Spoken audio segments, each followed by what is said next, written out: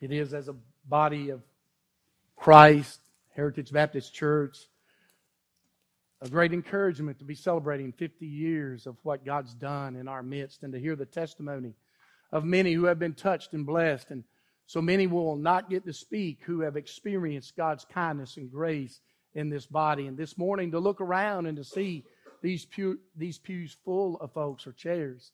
And we thank the Lord for that. But what will the next 50 years of this congregation hold? That's the question of which we've taken up out of the book of Revelation. And indeed, that is for us a consideration that we ought to consider, because a church is not anything other than the gathered individuals in it, isn't it? And so what you and I believe together is what this church will accomplish in the future. Those who sat on the pews or in the chairs of this church, you can tell pews are a thing stuck in my mind. That's from years past. So for you and for me, it's something real important. We can benefit. Now, let me say something about the book of Revelation. As soon as you hear that book, the first thing most of us think is that's what happens at the end, isn't it? But note, in this particular book, it was written to a group of people, 7 churches, who, like you and I, were living out their context of Christianity in their culture moment. They were living for Christ and experiencing Christ where they lived in that day. And it was to those 7 churches that Christ gave this revelation to John to give to those churches. All 7 of them, it would appear, got a copy.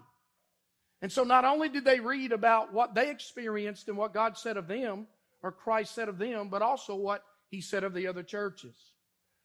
So with me this morning, I want you to consider some things. Many of you, maybe at one point in your life, I remembered as a young man, I was going to play football as a 9th grader. Anybody ever tried out for the football team in high school? Do you remember what occurred right before anybody got to practice? You had to take this thing called a physical.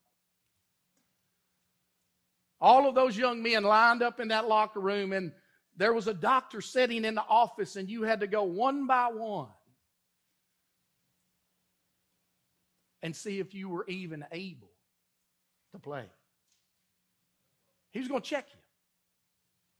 Now, many of you here, maybe you didn't play football, but you've experienced this thing because you've chosen to drive a truck, and they want to know, the state does, if you're even fit for that. So every year you go up to the doctor, he brings you back, he checks to see if you can see, if your heart's beating correctly, and if things are generally in order. What they don't want is you behind the wheel of an 80,000-pound vehicle with a family coming the opposite way, and all of a sudden something occurs and you kill the whole family. So they want to try to prevent everything they can. But there's some examinations that I've heard about. I've never experienced one. It's called an executive physical. That might be what they give one of you if you were the CEO of a big company. They want to make certain you're fit for the position. They don't want to hire you, pay you all that money, and then all of a sudden you fall over dead.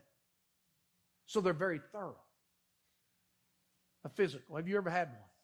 Well, these 7 churches in the book of Revelation got a physical. It was a thorough physical. You see, in a physical, you go in and the doctor checks you, and following that, you get the results. Your blood pressure's too high. I looked on the chart, and your weight is far more than what it ought to be for your height. All of these kinds of things we hear. Cholesterol's too high. Or it could be for you that you had a clean bill of health. And that was a great encouragement and comfort. And when you got home, your wife said, well, what did it look like? She's concerned because she wants to make certain that the life insurance policy is all paid up just in case, right? No, beyond that, she's concerned about you. So we know that this is a part of our life, and we've experienced it, and we think about it. And the doctor will say something like this: here's what we found. Here's the consequences of your choices. I remember Dr. Matthews looking at me one time, and my wife saying, well, you know, he don't like to take pills. He said, well, here's the deal. If you're coming to me, you're going to take what I give you, or else go find somebody else. He was pretty blind. So whatever they find, they tell you what will occur if you don't take the remedy. Here's the remedy, and here's the benefit of the remedy. Just what Christ did to the churches. Here's what I found. Here's the consequence. Here's the remedy. And here's the benefit. And so every church down through the ages have benefited from these 7 letters when they take them and are honest with themselves and look into these things and say, is that me? Is that me? And so this morning, as we look at this, we're going to get to see in 2 particular churches what Christ said of them. Now, if you're like me, you always are asking, is this accurate? Just recently, I had a sleep test. I thought that thing was just another way to sell medical devices. You know, that's what that's about. Everybody in the world now has sleep apnea, and they want to sell sleep machines. So my wife kept on me about that, and she was right. I wasn't breathing at night.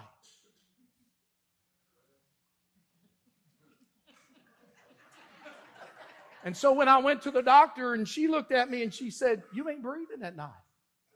I had an option. Die early, of which I might do yet, but I'm 60, so it won't be too early. But still, I had this to think about. Is this lady accurate, or is she just trying to sell machines? That's a good question, and it's right to ask. Is she qualified to perform the test she performed? Did the technician even read it correctly?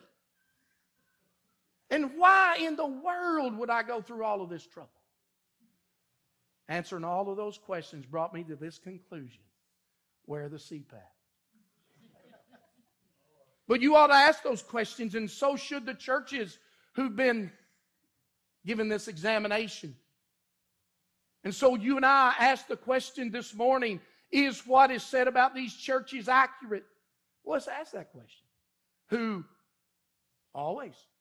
Right? If you're going to go have surgery, you want to know that the doctor's qualified to give you surgery. So what you're going to do is you're going to check into their history to see if they performed this before and to see if they have 1,000 previous surgeries that were successful. It puts you at ease that this doctor knows exactly what he or she is doing.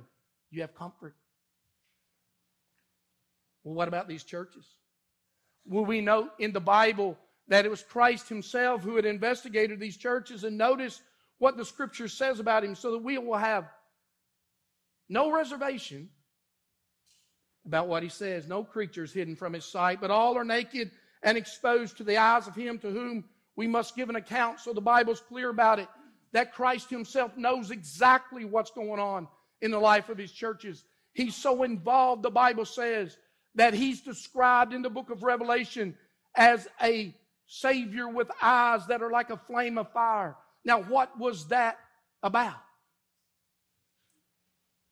Penetrating. The gaze of Christ in the church is a penetrating gaze. There's nothing that escapes his view according to the Scripture.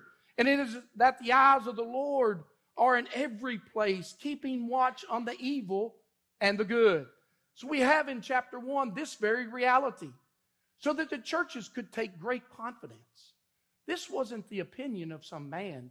This was the accurate interpretation of Christ himself about his churches.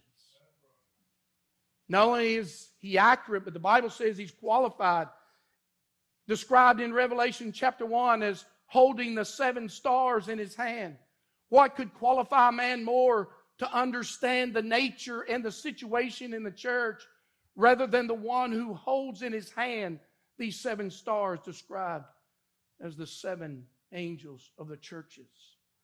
Not only was he that, but walking in the midst of the candlesticks, the light that the church is in the world.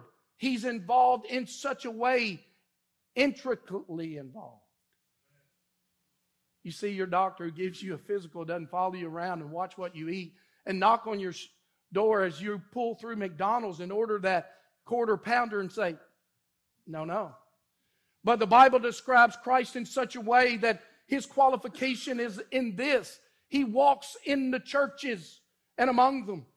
And so we can take great confidence in that, as well as this reality, knowing that when He says something about our situation, He's certainly qualified to do so. Not only is He that, He's a faithful witness, the firstborn of the dead, the ruler of the kings of the earth. So what He tells me, He has no other reason than to tell me the truth. We always have that in our mind, don't we? If your friend comes to you and tells you something about you or says something about a situation you're in, the question always comes, does he or she have my best interest at heart? That's a fair question. But we know, as we understand the description of Christ in the Bible as a faithful witness, indeed, as the author and finisher of our faith, the firstborn of the dead, that He's qualified to do what He's done here with the 7 churches. And we ask the question, why? Why would He even take the time? Why? Doesn't He have more important things to do than to watch these little churches? What about Rome, and what about these other nations of the world who are conducting affairs and doing life? Aren't those things more important? These little churches scattered in these little places with little influence, it appears, gathered up in homes, persecuted, and by the world despised. Why would He take such a concern? Note this. The Bible says of these 7 churches and the people in them, that Christ says this of them: He loves them. And He has freed them from their sins by His blood. Why this morning is this gathering so important? Why for the next 50 years ought we chart our course according to these churches and what they learn? Because Christ loves you, brother and sister. Why is the church of God scattered across the world the most important thing and the priority in His concern? Because He loves that group of people. They're the ones He paid their sin debt, you see. And it's described in Scripture in Colossians 1 in order that we might know the intimacy of Christ and His people, that He's the head of His body, the church. You and I are described as the body of Christ. There's nothing to you more intimate than your body. You separate your head from your body, you're done. You might get a kidney transplant, but you're not getting a head transplant. Those things go together. They're inseparable. Your head and your body's inseparable. Your head's vital to the success of your body. It can do nothing without the head. But the body's intimately connected. And so the description of Scripture is this very reality. So as we ask the question, why would He spend such time? Why would He do what He's done? Why would He say these things? He has this plan for that group. Let us rejoice and exalt and give Him the glory, for the marriage of the Lamb has come, and His bride has made herself ready. It was granted her to be clothed with fine linen, bright and pure. It's that group of people to whom He writes. He can't wait till the day He gathers up His bride. Like Aiden that sits here in 2 weeks, he's going to watch his beautiful bride walk down the aisle. So Christ longs for the day that He gathers up all of His redeemed and brings them to Himself. So much concerned is He that He gives this understanding to us of these 7 churches and their condition, so that we might look at ourselves and say, what am I like? Because one day, brother and sister, He's gathering up His bride. That's you and me. And so because of that concern, He's willing to give the churches the necessary physical that's critical in their existence. The Bible says this, it's important. The commandment is a lamp and the teaching a light. Reproofs of discipline are the way of life. Whoever heeds instruction is on the path to life. Listen, it's not a bad thing to get a physical from Christ. It's a good thing. And as a church, it's a great thing. We ought to be willing, not only willing, but delight in that reality. So note first in Revelation 2, what we can learn from this church. And in your life, you ask this question: what are your priorities?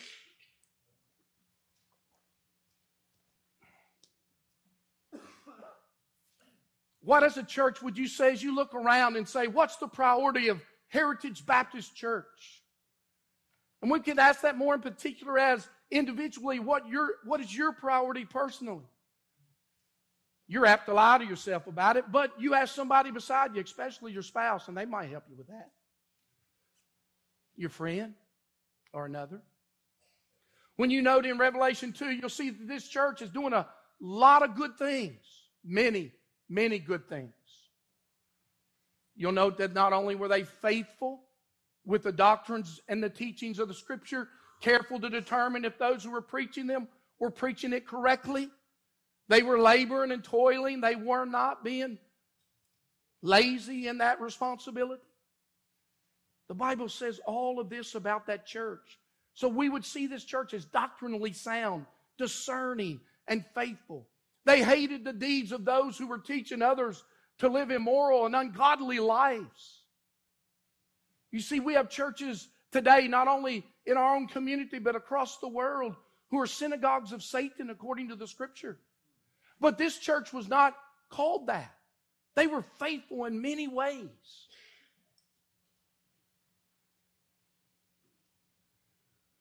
But I want you to know, brother and sister, there's something important for us to learn here.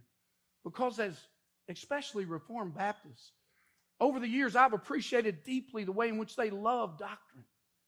And they love to order the church and do it right. And they see value in biblical church discipline and living that out as a body.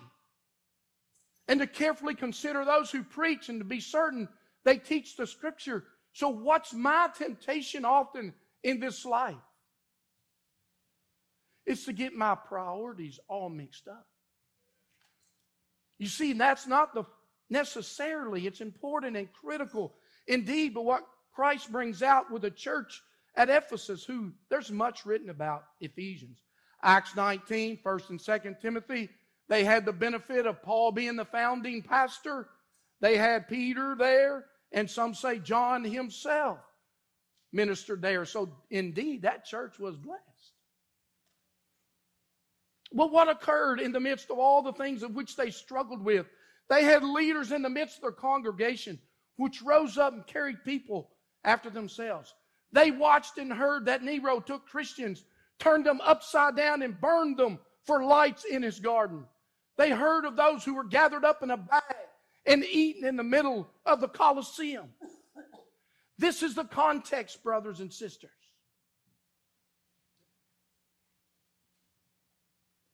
And surely their excuse might be, Lord, we're laboring for your cause and we're making certain. He says, yes, but you've lost the thing that's a priority. I want you to know that this priority in the Scripture is clear, and God will not in any way negotiate on this thing. No way.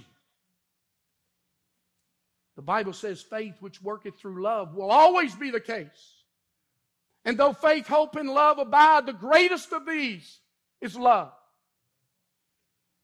And when God gathered up His children out of Egypt and He carried them through the desert, He said this about the importance of remembering the thing that was most vital. Hear, O Israel, the Lord our God is one.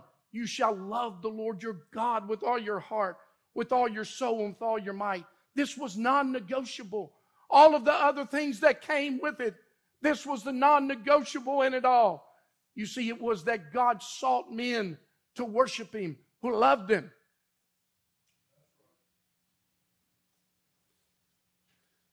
And so it is, as the lawyer tried to trick Christ, it was made clear in the day of Christ's ministry what was most important. What must I do to inherit eternal life, said the lawyer, trying to trick Him. Jesus said, what does the law say? What does it say? Love the Lord your God with all your heart, soul, mind, and strength, and your neighbor as yourself. Yes, exactly, Christ said. The whole law and the prophets are summed up in these two statements. And you say, but I want to be faithful with doctrine. I want to be faithful and diligent. I want to knock on doors. I want to be a good Sunday school teacher. Yes, be all of those things, brother and sister. Be them. But what we learned from the Ephesian church is this. We can't be those things and leave out the most important thing. Because what's the opposite of loving God with all of our heart? It's this, and this is what you don't want. Nor, it's not what I want. It's not what our church wants. Because this people draw near to me with their mouth and honor me with their lips, while their hearts are far from me, the Bible says. You see, in the Williams translation of this particular passage, he uses this word, which I thought was interesting. He said, remember the heights of which you have fallen. The ESV uses the word abandon. So you see that the context of this is not that we give the Ephesians a pass because they're doing some things right. They forgot their priority and left the most important thing off. Now you might ask me, what does that mean, preacher?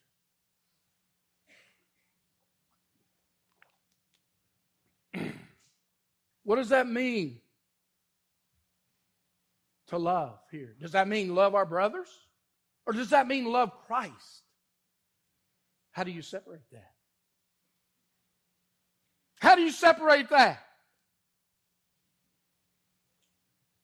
And what does love mean anyway? It's a mystery, isn't it? Certainly it's a mystery in many ways, but there's one thing for certain. When you see it, you know it. And when you feel it, you know it.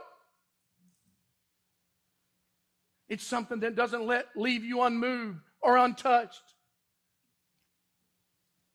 It's a reality. It's an experience you don't forget when you fell in love with your wife, or you fell in love with your husband. When you saw your kid for the first time and held them in their arms. It was going to cost you a lot of money to raise that child, but there was something gripped by your heart. It's called love. It's what the Bible speaks about.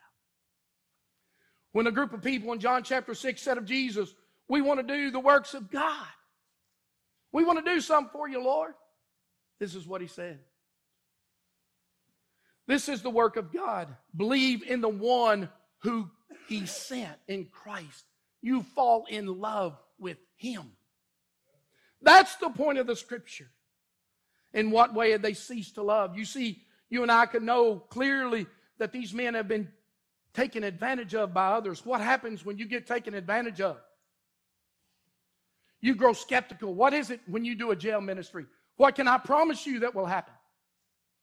9 out of 10 folks will disappoint you.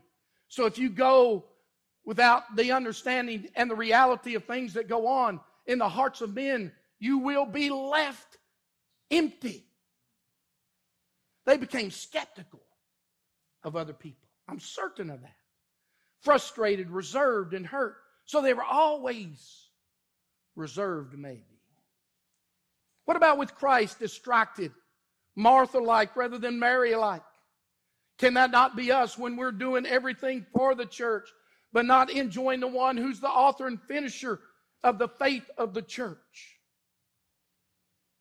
Listen, brothers and sisters, when our hearts cease to be gripped with the Christ who by his sacrifice saved us from our sins, when the beauty of our Savior becomes less and less visible, when cataracted by the struggles in this life, we become clanging cymbals and lifeless gongs. Our prayer time has no life. We don't hope for when we gather up in church to see a picture again vivid in our heart of our sacrificed Savior who died in our place to save us. Oh, that you and I as a body would long for this. Never to leave our first love. You might have some doctrinal issue down the chain that's not exactly right. That's okay. If you leave your love for Christ and abandon it. If you become distracted. If we as a church lose that peace. The warning is clear. Our candlestick will be removed. Other things can be, we'll sit around and say, but we had our doctrine right. But we were doing work for God. But did you delight in him? Was your heart gripped by it? Could you wait to see him in your place of prayer? Were you hopeful and prayerful when you gathered up with your brothers and sisters that he would show up in a way that made him inward in you visible and gripped by him? Can you really sing Amazing Grace with the amazing part in it? Oh, brothers. This is what He died for you for. Not so that you could be dead doctrinally. So that you could be alive inwardly. And that you could enjoy Him on this side of heaven. And long for the day when free from sin you see Him in all of His beauty. If our Christianity has become less than that, repent. Repent. So Peter captures this. I love this verse and hear these words. This kind of captures this particular portion of the Scripture. Though you have not seen Him, you love Him. Though you do not have seen, you believe in Him. And rejoice with joy that is inexpressible and filled with glory. Is that us? Does that describe us? Oh, I hope so. If not, the Bible simply says, repent, turn, see your coldness in your heart. Repent. You see, this is not merely in the Ephesian church some struggle with coming to pray on a Wednesday night every once in a while. This is something that gripped them as a people. And you well know in your own heart right now, as the doctor looks at you, which is Christ, and says of you, that's you. As the Spirit of God works in you and says, that's you. Don't run from it. Please don't run. Run to Him. All He wants to hear is this, I'm sorry. And He'll restore you, brothers and sisters. He'll grab you around and love you up. And the sweetness of His sacrifice will be the sweetness of your heart. And the favor of His eyes will be the thing you long for. That's the promise. Let's quickly move into the next church, which can be so characteristic of us. Buildings and budgets. We like them. Nice buildings, healthy budgets. This verse teaches us to pursue poverty. How many of you want to be poor? I guarantee you in high school, you ask the seniors who wants to be poor in here, and nobody's going to raise their hand. Rightly so. But we do know this about wealth. It's more dangerous than a rattlesnake. Now, I know some of you women wouldn't touch a garter snake, much less a rattlesnake. You see one this long and this big, and we tell you it's not poison, and you say what? I don't care, I'm running the other way. But I'm telling you, this mindset is more dangerous than any venomous snake or animal God's created. Whoever trusts in his riches will fall, but the righteous will flourish like a green leaf. A rich man's wealth is his strong city, and like a high wall in his imagination. Notice, it's not a high wall. It's only a high wall in his own imagination. It's not a strong city. It's only a strong city in his mind. Your success or your wealth or that of our church. And I must say, God's blessed this church in many ways. We worship in a beautiful, fine facility. We turn the air on and the heat on, and there's nothing wrong with that at all. We're free from debt and have money in the bank. If by any means we believe that all of those things say that God's blessing us, we thank God for it. But those are not the things that mean most to any church. What about this church? They were neither cold nor hot. That's kind of an odd statement, isn't it? A cold, refreshing drink of water is nice. A hot cup of coffee is good. Now, you who use ice in your coffee, you're messed up. All right?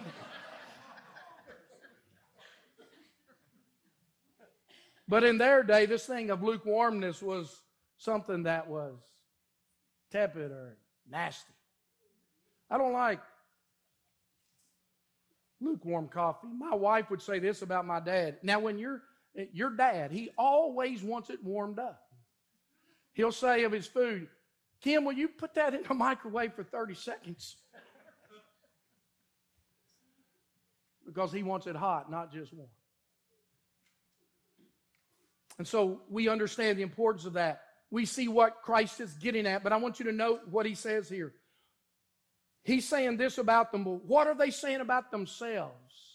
They did a self-examination, kind of like I do when I'm sick, like now. My wife says, you'll cough for 3 weeks before you go to the doctor. I say, yeah, but I'm going to be better the next day. She just shakes her head. So what did the Laodiceans say about themselves? Here's what they said. We're rich. We're prosperous. You know, that in and of itself probably was true. And to that point, there's not complete negativity. But boy, these next words. Friend, these next words. I have need of nothing. No. We have need of everything. That's the point. As I look across this congregation, I can say this about it. You're rich. You know, some of you here don't think you are. But compared against the world, you're in the top 2% of the wealth of all the world. Every one of you. You're rich. Some of you are really rich. And I look at myself and I say, you know, that's us. Is it that he condemns riches? Not at all. Not at all. He condemns what they will do to you. They will destroy you if you don't think rightly about them. What he's condemning is a mindset. Listen to me, the tools given to Paul in 2 Corinthians 10 was to tear down the mindsets that had developed in the minds of men and women, to destroy those things that raise themselves up against the knowledge of God. And this can be a prime and prominent one. Why is it that we ought to pursue poverty? Because riches will destroy us. The view of it. It's not money that's the root of all evil. What is it? It's the love of it. You see, it's not just wealthy people that are destroyed by money. Many, many, many people that don't have money are destroyed by money. They love it. They're gripped by it and pursue it. It's not merely churches that have buildings and budgets, but those that don't, that are gripped by it. But the Laodicean church obviously saw themselves in this light. The danger is a self-examination that doesn't reveal the reality. What could color our view of our own church's situation? It could be what Christ warned the children of Israel about. As long as you're going through the desert, every morning you got to go out and get what? Manna. You got to go get the manna every morning. Where's it coming from? It's coming from heaven. You well know you didn't do anything for it. You know you didn't. You go out every morning and you get it. He said this is the danger, not that you walk through the desert and wait for the manna. But when you gather up in that land and you go in houses you did not build, and you enjoy gardens you didn't plant, and you enjoy wealth and prosperity, and you'll grow ease in your life, what will happen? You'll not depend on me. You'll be self-sufficient. You'll say, you can't pray this prayer. Lord, give me this day my daily bread. Why? Why can you not pray such a prayer as this? You got a cupboard full of food. Your refrigerator runs over with foods. What's your thought about tomorrow? If God doesn't provide today, guess what? I got plenty for tomorrow. Some of you have gathered up in case something occurs for months in the future. There's nothing wrong with any of this. It's the mindset, brother and sister. It's the way you think about these things. That's what God was getting at. It was the man in Luke 12 who'd been abundantly blessed as a farmer, and he said, wow, I'm going to tear down my barns and build bigger ones. I've got a bunch of stuff. I'm going to gather it up. I don't have need of anything. Oh.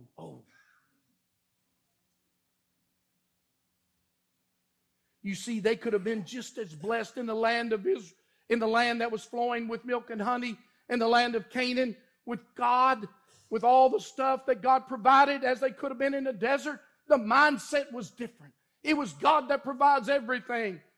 You see, this church at Laodicea could well have enjoyed all the blessings of God had they made this thing. God's blessed us with wealth. We've been a prosperous people. We have need of everything. So what is it this morning that God's commanding us in this passage of Scripture? First, to realize, brothers and sisters, you see, this man in the Bible is in the greatest place of desperation. You see, you and I would think it to be a fool, and certainly a fool, according to the Scripture, is in a place of danger. But the Bible says, you see a man wise in his own eyes. There's more hope for a fool than for that man. You see, what is the most dangerous for you and I is the way we view things in our own wisdom. The Bible clearly indicates only a fool trusts in his heart. So if I look at my situation and I measure it any other way than what the Bible's given me to measure it, what God has called me to, I'm certain to misdiagnose my situation. In old church, He's given us His Word and His Spirit to diagnose our own personal situations carefully. And so we have to realize wherein we have faltered or failed. If there is in you, and I'm certain there are as I look around this room, there is in me and all of us this certain temptation to trust, whether it be our own government, our financial position, the tanks and planes that our government owns, and those things are right and good to defend the nation. You and I are left to God alone. We have need of everything. And when you come to a place where you think you don't need something from God, you're entirely wrong. When, like the rich young ruler, you're faced with this reality, you want eternal life. But when He looks at you and says, well, go sell all that you have. What? How can I do such a thing? I need that. You do? You do? As a church, what do we need? We need our head, right? Pouring His life into the body. So it is for us to be mindful of the Bible's clear instruction. Be slow to speak and quick to what? Listen. Listen to what Christ says. You see, this is not a conspiracy theory. Those are going around the world all the place right now, right? You need real gold. You hear it all the time on the radio, right? The money in your pocket ain't worth anything, they say. They're right. So what? You oughtn't to trust it, right? They say, buy this gold. That way when everything goes kaput, you'll have gold. Well, you can't eat it or drink it. But it could come in handy. That's up to you. But the point is this. What Christ says about buying gold is not a conspiracy theory. He was serious. Now, if you buy the gold of the world, it can let you down. So what does He mean here? Do you notice the way in which He communicates the cultural context in which they found themselves? That's the way Christ spoke to them. You buy from me gold refined in the fire. What did He mean? What's the currency of heaven? What is the currency of heaven? What is it that those who went before us, who stand as witnesses to our race, what was it that they were commended by? Faith, right? And it was Peter in 1 Peter chapter 1 that said, your faith, which is more precious than gold that perishes, though it's tested by fire, may be found to the praise and the glory and the honor when Christ appears. Your faith, brothers and sisters, is the currency of heaven. What is it that you ought to go and beg Christ for? Faith. To trust Him. You see, it's faith that causes you to look away from the things the world offers and all the rewards that it can give you. And then if you gather it all up and put it in a bag and build fences for it and put it in every bank across the world and you've gathered it all and you've totaled it up, Jesus says, if you get it all, what have you got? If you lose your soul. Right? You've got to consider that. You need to know now about that. We as a church need to know. What if this church passes with a lot of money in the bank? So what? You know, nobody cares about how much money you and I have. They care about how much we give. You see, the people around us aren't enamored with all of the money in reality. They care what you do for others with it. You see, that's why God's given it and entrusted it to you, brothers. brothers and sisters. And as a church for us, this is a reality. So Christ says, not only realize your condition, but buy from me these things. You buy these things. How will we buy these things? Well, you, in your own life, giving up your own wisdom, that's hard to do. You think that's easy. It's not easy. It's not easy. You look around you, people struggle desperately with living this life according to their own wisdom. They look and they say, yes, but I know how this works. Do you? Do you? I know what God said, but I know how this works. What are you going to do? Trust in your own heart? The Bible says don't. Don't lean on your own understanding. In all your ways acknowledge Him, and He'll direct your path. Be not wise in your own eyes, but fear the Lord and depart from evil. I know money's destroyed everybody, and success has been the ruin of many. And I know that in 1 Timothy 6, the Bible says, even those in Ephesus who had pursued wealth had taken a sword and shoved it through their own heart. But I can do it and get away with it. Really? Really? Or as a church, we can cherish this thing and still somehow be faithful for the kingdom. No, we can't. And no, you and I can't. Please spend time giving up your own wisdom and gathering up His. Spend time trusting not what you see, but what He says.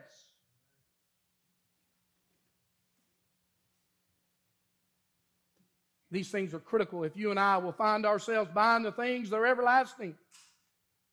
How much better is it to get wisdom than gold, to get understanding to be chosen rather than silver? And if these verses aren't gripping your heart, and if you don't think about them often, I can promise what your default mode is. There's no question about it. Everybody has a default mode. And it's to operate like the fallen Adam that's in you. And it's to attach yourself to the things of this world. Not only is it the default mode of you and I as individuals, but as churches together. If we can't glory in the way in which we preach the gospel and the Christ, which we preach and placard and give to the world, then we'll glory in the things that we have. It's the way it works. You said, that's not going to be me. It's going to be you. If you and I don't find ourselves gathering up these truths from the Scripture, more precious are they than gold or silver. They are indeed more precious. They change the way you think. They change what you long for. They empty you so you can be filled. They enable you to glory in Christ alone. One day your cataract eyes will see with all fullness the beauty of His glory. That, friend, is yours on this side of heaven as you pursue Him. There's no reason for you to wait till heaven to enjoy the beautiful Savior. Let me move on quickly. The Bible says not only should you buy gold from Christ, but garments. Why? You're naked. Has anybody told you you're naked? Haven't you ever had a dream? I used to have them all the time that I was running around my underwear, and everybody at school was watching me. It was horrifying. It was horrifying. I was trying to find somewhere to hide. Everybody looking. Look. You walked in here this morning, you and I did, without a thought. But who sees us naked? You're careful in your own home. Some of you not even let your spouse see you naked. You don't want them to see your belly or something, right? But here's the thing. The one that we ought to, above all others, is God. But here's the problem. You go gather up your fig leaves. You can't hide your nakedness. You can't hide your nakedness. What you do, He knows. He sees you everywhere you are, never thought you had. He knows what your passions are. He knows whatever church is about. We gather our fig leaves. We think we're hiding from somebody. We get behind a tree. You're not hiding from Him. You see, here's the thing. He's not come to call out your nakedness merely just to embarrass you or shame you. He wants to give you a garment to cover you up. That's what He wants to do. He wants to give you the garment of Christ's righteousness and cover you up. He doesn't want you to run around trying to gather up your own fig leaves and patch on these things about how wealthy you are and how successful you are. That how your church does this or that and how many buildings you have. That's not the point. The point is, he wants you to talk about that white garment he gave you, the righteousness of Christ. Why are you going to heaven? Christ saved me. You look under this garment, you're going to see some nasty nakedness. Right? That's the truth of it. And when you know that of yourself, and when you're not afraid to look at yourself in reality, when that examination becomes a reality, then you glory in that garment. When you know how sinful you are down to the very center of your being.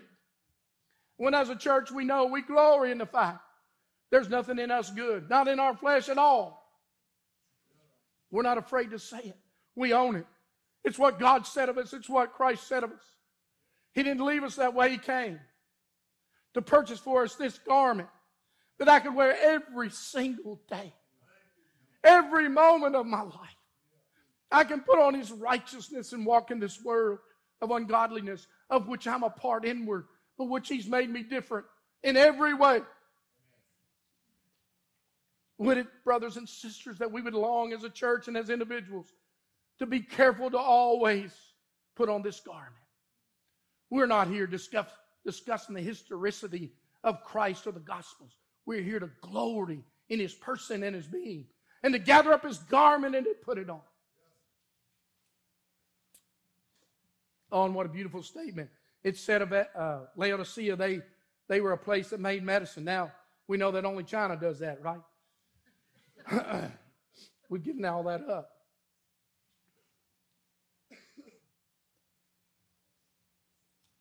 They put this salve on their eyes so they could see. Christ used that illustration. You want to see him now? No, it's good. I'll just wait. You'll wait? Is that your attitude? Is that your thought? As a church, is that what we think? I'll just wait. I'll do what I want here, and then when heaven gets here, I'll enjoy him. That's not the thing, brothers and sisters. You see, as a body, as a church, what we have to give to the world is eyesight. They can see Christ and his beauty. What you have here and now. What's been given you and purchased by him at Calvary. It's the freedom to see him in his beauty. Beholding the glory of God in the face of Christ. That's what we have. We've been challenged to buy the salve. With what? A broken heart. Don't come with money. It's of no value. Don't come with your good deeds. With your broken heart, he'll put salve on your eyes and you can see him in all of his glory. We can ask this question in closing. Why is it that he says such things about these churches? Isn't this embarrassing? It was the disciples who got a little offended when he said of the Pharisees that they were whitewashed tombs. Brothers, you ought to want what Christ says about you just like it is. Right? You want your doctor looking at you in the eyes, you're fine when you're dying with cancer. Tell me the reality, then I can make preparation. Christ disciplines us because he loves us. He loves us. That's what he's motivated by. And think of this thought.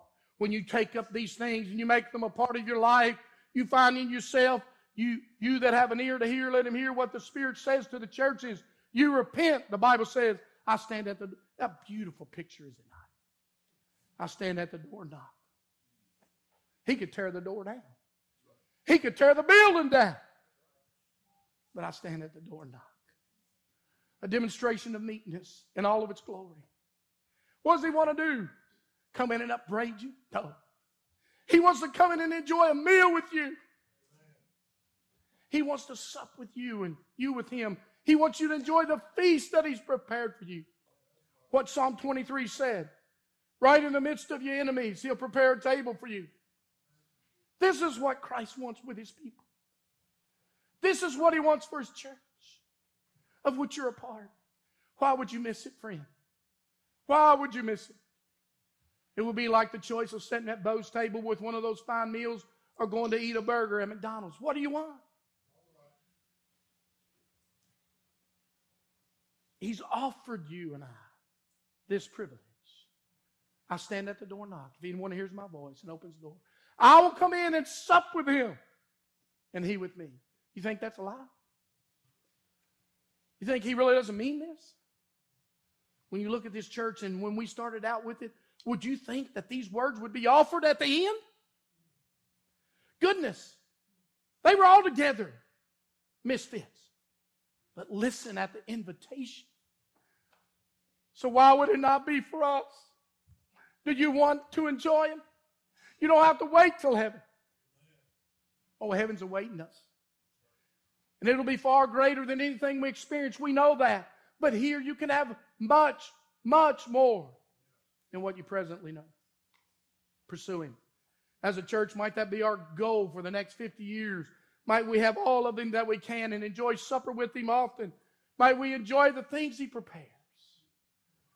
Would you with me pray as we pursue this great Savior? Please, I beg you, don't leave this world without pursuing the poverty that produces riches beyond measure. Father, we love You. But our love for You is not anything like Your love for us. Our love is fickle. It fades. It comes. It goes. We can't imagine that You want to have supper with us. You want to sit down at our table. You want to be our guest. Lord, what a thought.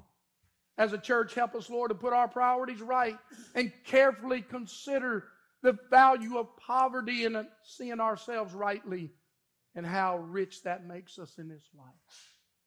Oh, Lord, bless Your people and bless this work for the next 50 years for Your glory. In Christ we pray. Amen.